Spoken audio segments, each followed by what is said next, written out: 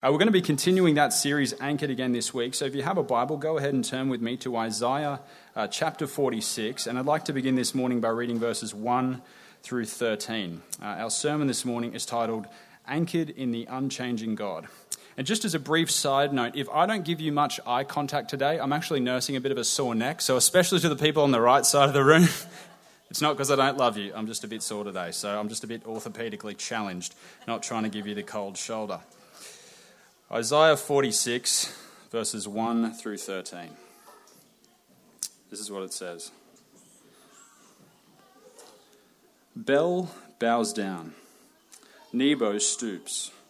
Their idols are on beasts and livestock. These things you carry are borne as burdens on weary beasts. They stoop, they bow down together. They cannot save the burden, but themselves go into captivity.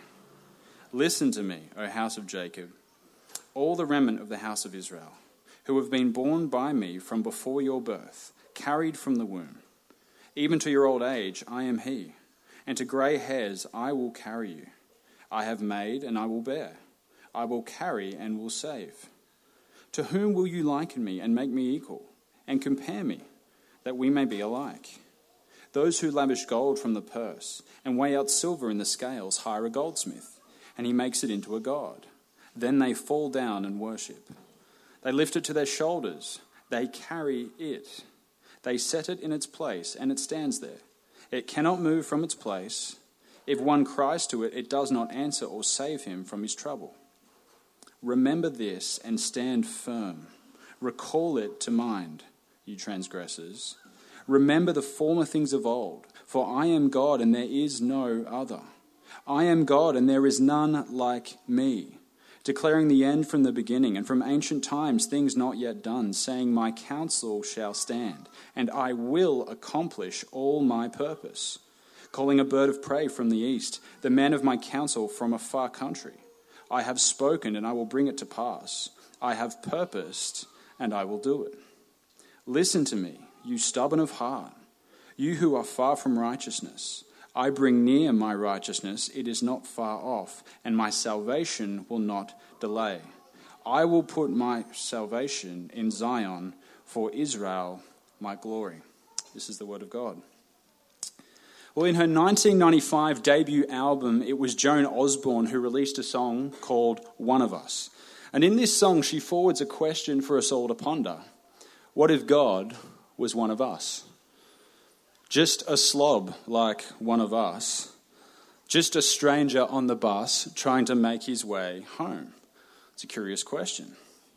And yet imagine if that question were answered in the positive and we suddenly discovered that after all, God was in fact just one of us. Where would that leave us? What if we suddenly discovered that God was something less than what we'd believed him to be? What if we discovered that God was no longer good, but that he liked to play a few innings in the paddock of evil from time to time? What if God was no longer wise and we had to receive his counsel with a grain of salt because, well, he got things wrong from time to time? What if God were no longer loving? We, the redeemed, would find ourselves in the utmost state of despair, right? Well, as we enter the 46th chapter of the book of Isaiah, we find the people of God in quite a state of despair themselves. You see, having spent decades in Babylonian exile under foreign rule, it seems they had forgotten who God is and who he had promised to be toward them. And in earlier chapters through the prophet Isaiah, we find God in some sense defending himself against the accusations of his own people. Look at Isaiah 40, verse 27. It says, why do you say, O Jacob, and speak, O Israel? My way is hidden from the Lord, and my right is disregarded by my God. You see, they'd had such a healthy dose of the wooden spoon, they thought God had abandoned them. They'd forgotten that although they had been unfaithful to God, God would always remain faithful to them.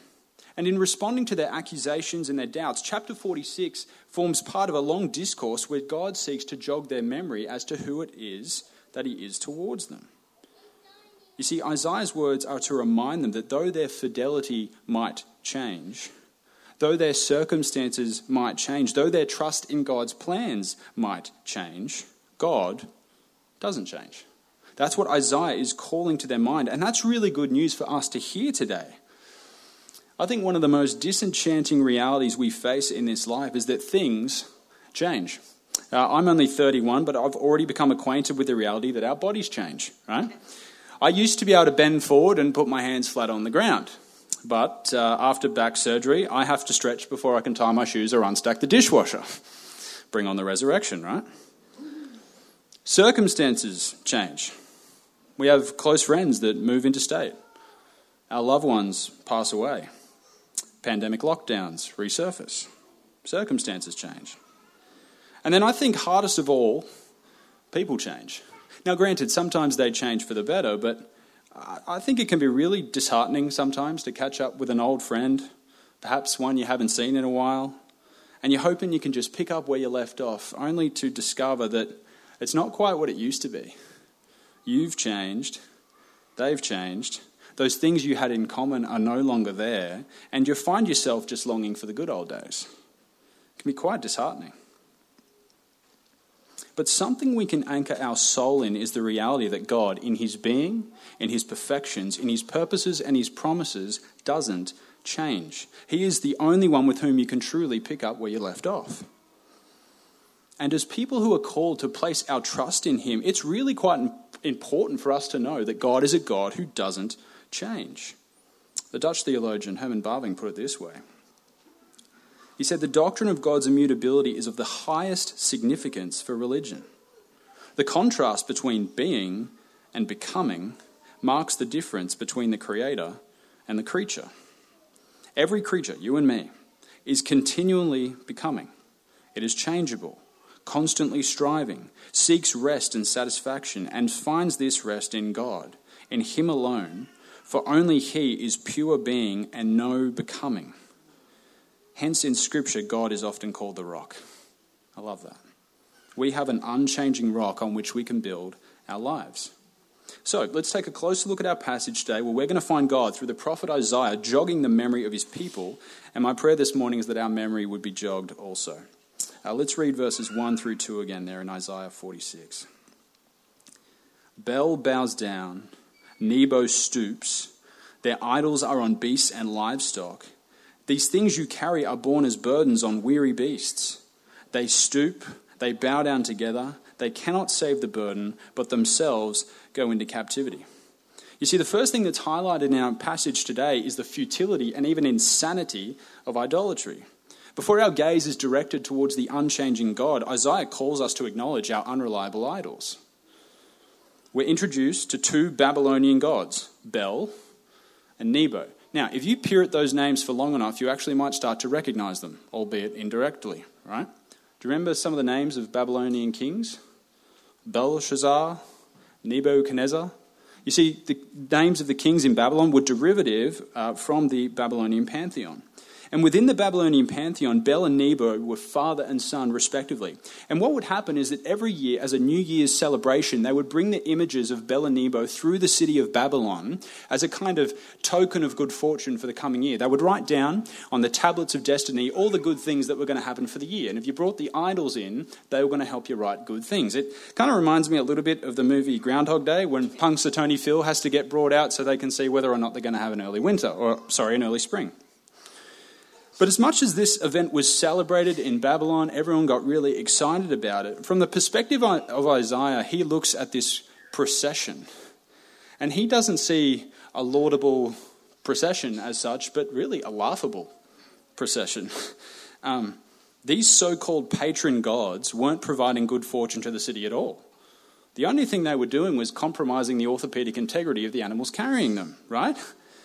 He says they're borne as burdens on weary beasts. At the end of the day, silver and gold, they're pretty dense metals. These idols would have been heavy, right?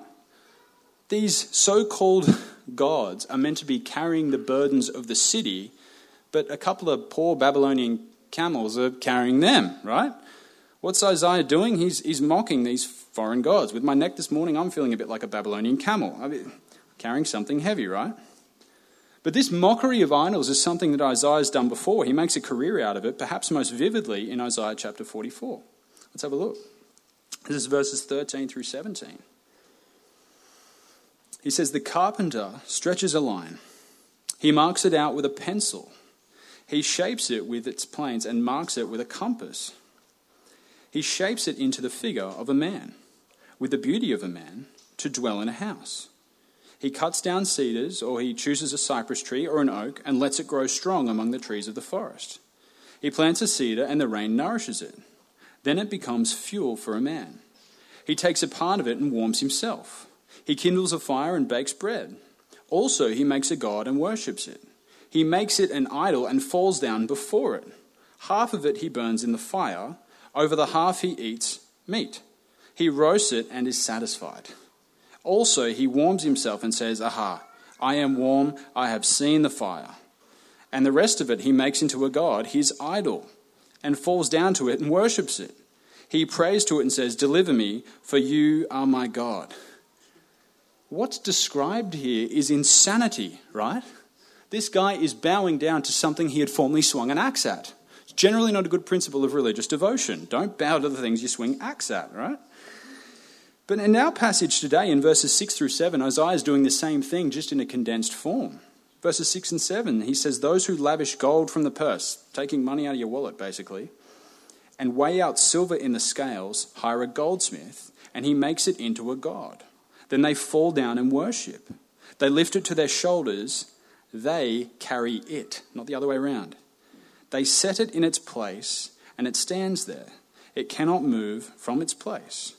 And if one cries to it, it does not answer or save him from his trouble. Isaiah is saying that you cannot place your hope in idols. They're empty. They're manufactured. They're unreliable. They cannot help you when calamity strikes, and you can't anchor your life upon them. But sadly, so often we do. Now, idolatry can take on many different forms and has done so throughout church history. I mean, for example, in the Apostle Paul's day, he had to exhort the church in Corinth that it was no longer appropriate for them, given their redeemed status before Almighty God, for them to dine in pagan temples. They had to give that lifestyle up. And he says, if you continue to do so, you're basically dining with the devil. You can read about that in 1 Corinthians 10. That's one way idolatry can manifest. But then at the time of the Reformation, guys like John Calvin, the idolatry that he was concerned with was that the people of God had allowed religious art to make its way into the church and was incorporated into worship services.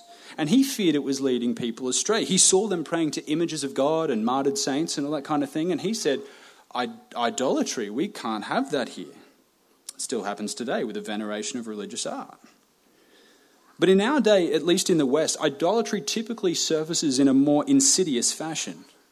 Oh, it's true. We can still commit what I like to call idolatry proper. Like when Christians go overseas and they decide that going to visit the Buddhist temple and buying all the merchandise is a cool idea.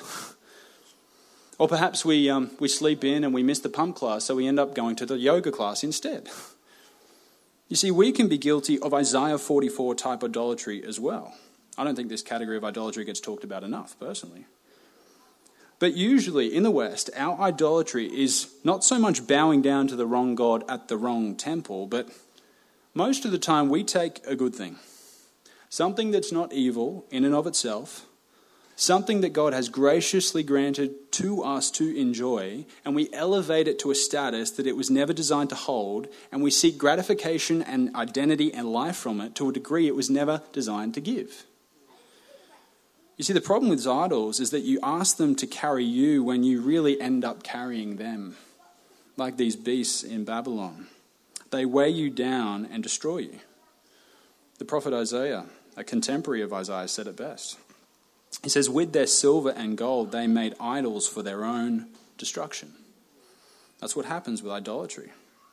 And the examples of how this plays out in our life are manifold, right? I mean, listen, we ought to love our spouses. I mean, husbands, we should visit Ephesians 5 often. I was confronted by it recently, quite challenged. We ought to have the words nourish and cherish like tattooed to the back of our eyelids, right? We ought to love our spouse. But we ought not to worship them. You see, if you're looking to receive all of your affirmation from them and locate all of your identity in them, you'll crush them, and your relationship will suffer for it. You ought to work really hard at your job. You should actually be really good at it. I would applaud and encourage a healthy sense of career ambition. Solomon said it well, whatever your hand finds to do, do it with your might. But if you throw all your eggs into the basket of career, you'll become enslaved to it. And if you ever lose your job through termination, redundancy, bankruptcy, injury, or some other change in your circumstances, it will crush you. And trust me, I'm speaking from experience on that one. When I moved from physiotherapy back to retail, it exposed some things in my heart concerning my own idols. You see, our idols are fleeting things and they're subject to change. Many centuries ago, one of the early church fathers, Athanasius, wrote a volume called Against the Gentiles. It's one of the earliest apologetic volumes you can read about. We have William Lane Craig, but they had Athanasius, right? And he was defending the Christian faith by exposing just some of the insanity of the pagan idolatry that was going on around him, right? And one of the points he made is that at the end of the day, their idols were subject to change. Look at what he says. The English might be slightly older too. He says, "For often we see images which have grown old renewed, and those which time or rain or some other of the animals of the earth have spoiled restored, in which connection one must condemn their folly, and that they proclaim as gods things of which they themselves are the makers, and themselves are salvation of objects which they themselves adorn with their arts to preserve them from corruption, and beg that their own wants may be supplied by beings which they well know need attention from themselves." What's he saying? He's saying, don't you think it's just a little bit odd that if you carve an idol out of wood, that piece of wood that you've chosen to deify is at the end of the day corruptible, that it will be subject to the elements and will one day, it will need a date with the orbital sander? That's effectively what he's saying. Doesn't that bother you? You see, our idols are subject to change. Our spouses will one day no longer be with us. And even in the way that we relate to one another, our reactions aren't always predictable. Some days we respond graciously, other days not so graciously. We change. Our careers will shift and change, and they often disappoint, and there will come a day when you'll have to stop working anyway. And then in our image-obsessed culture, we need to be reminded that no matter what filter you use on Instagram, our bodies will be subject to time and gravity. We won't always look the same. Everything creaturely will wear out like a garment. So where can we turn? Is there anything or anyone we can cling to that will never change? Look again to verses 8 through 11. The words of Isaiah. "Remember this and stand firm. Recall it to mind, you transgressors. Remember the former things of old, for I am God, and there is no other. I am God, and there is none like me, declaring the end from the beginning and from ancient times things not yet done, saying, my counsel shall stand, and I will accomplish all my purpose, calling a bird of prey from the east, the man of my counsel from a far country. I have spoken, I will bring it to pass. I have purposed, and I will do it." We said that God's people had been in Babylonian exile for decades, right? But in Isaiah 45, in the previous chapter, we're told that God will sovereignly orchestrate Cyrus, the king of Persia, to come and sack the Babylonians, and that this changing of the God will be the means that God would employ to bring rescue to his people. That's what verse 11 actually means, calling a bird of prey from the east. That is Cyrus. He is the bird of prey from the east. But God's people weren't too happy with this plan. They would have much preferred that God fired up the Concorde and gave them a first-class flight back to Jerusalem, right? They didn't want to be around for this changing of the guard. They'd been through enough. They thought that the Cyrus plan was a weirder move than having Matthew Wade opening the batting. They really weren't interested in what God was up to, right? But God responds to them and says, hey, listen, stand firm. Do you remember what I've done for you in the past? Do you remember that little episode? Yeah, it's called the Exodus. How I rescued you out of Egypt with great signs and plagues and the parting of the Red Sea. Do you remember that? Do you remember how I asked you to march around the walls of Jericho and the walls came tumbling down? Is that episode still in my file somewhere? Do you remember how I rescued you from Sennacherib's invasion? listen, I am still the same God. My purposes towards you are good. No one can thwart my plans, and I'm asking you to trust me once more. And the reason they can trust him, and the reason we can still trust him today, is because he's unchanging. Now, what precisely do we mean when we say God is unchanging, right? Now, here I'm going to borrow significantly from John Frame, great theologian. Firstly, God is unchanging in his essential attributes. Let's turn to Psalm 102. Of all you laid the foundation of the earth, and the heavens are the work of your hands. They will perish, but you will remain. They will all wear out like a garment. You will change them like a robe, and they will pass away, but you are the same, and your years have no end. Think of all the attributes that we adore about Almighty God. They aren't going anywhere. Those attributes you can take to the bank. He will always be good, always be just, always be wise, holy, true, loving, and powerful. But God is also unchanging with respect to his decreed will and his covenant faithfulness. That is to say, the things that he has promised to do, specifically in rescuing his people, he will do. Now, the moment I say that, there may even be some questions or even a little bit of pushback, because it seems like in different parts of Scripture, it looks like God changes his mind from time to time, right? It looks like he doesn't always follow through. For example, look at Exodus 32. This is after the event of the golden calf. This is the words that we read. Verses 9 through 10. And the Lord said to Moses, I have seen this people, and behold, it is a stiff-necked people.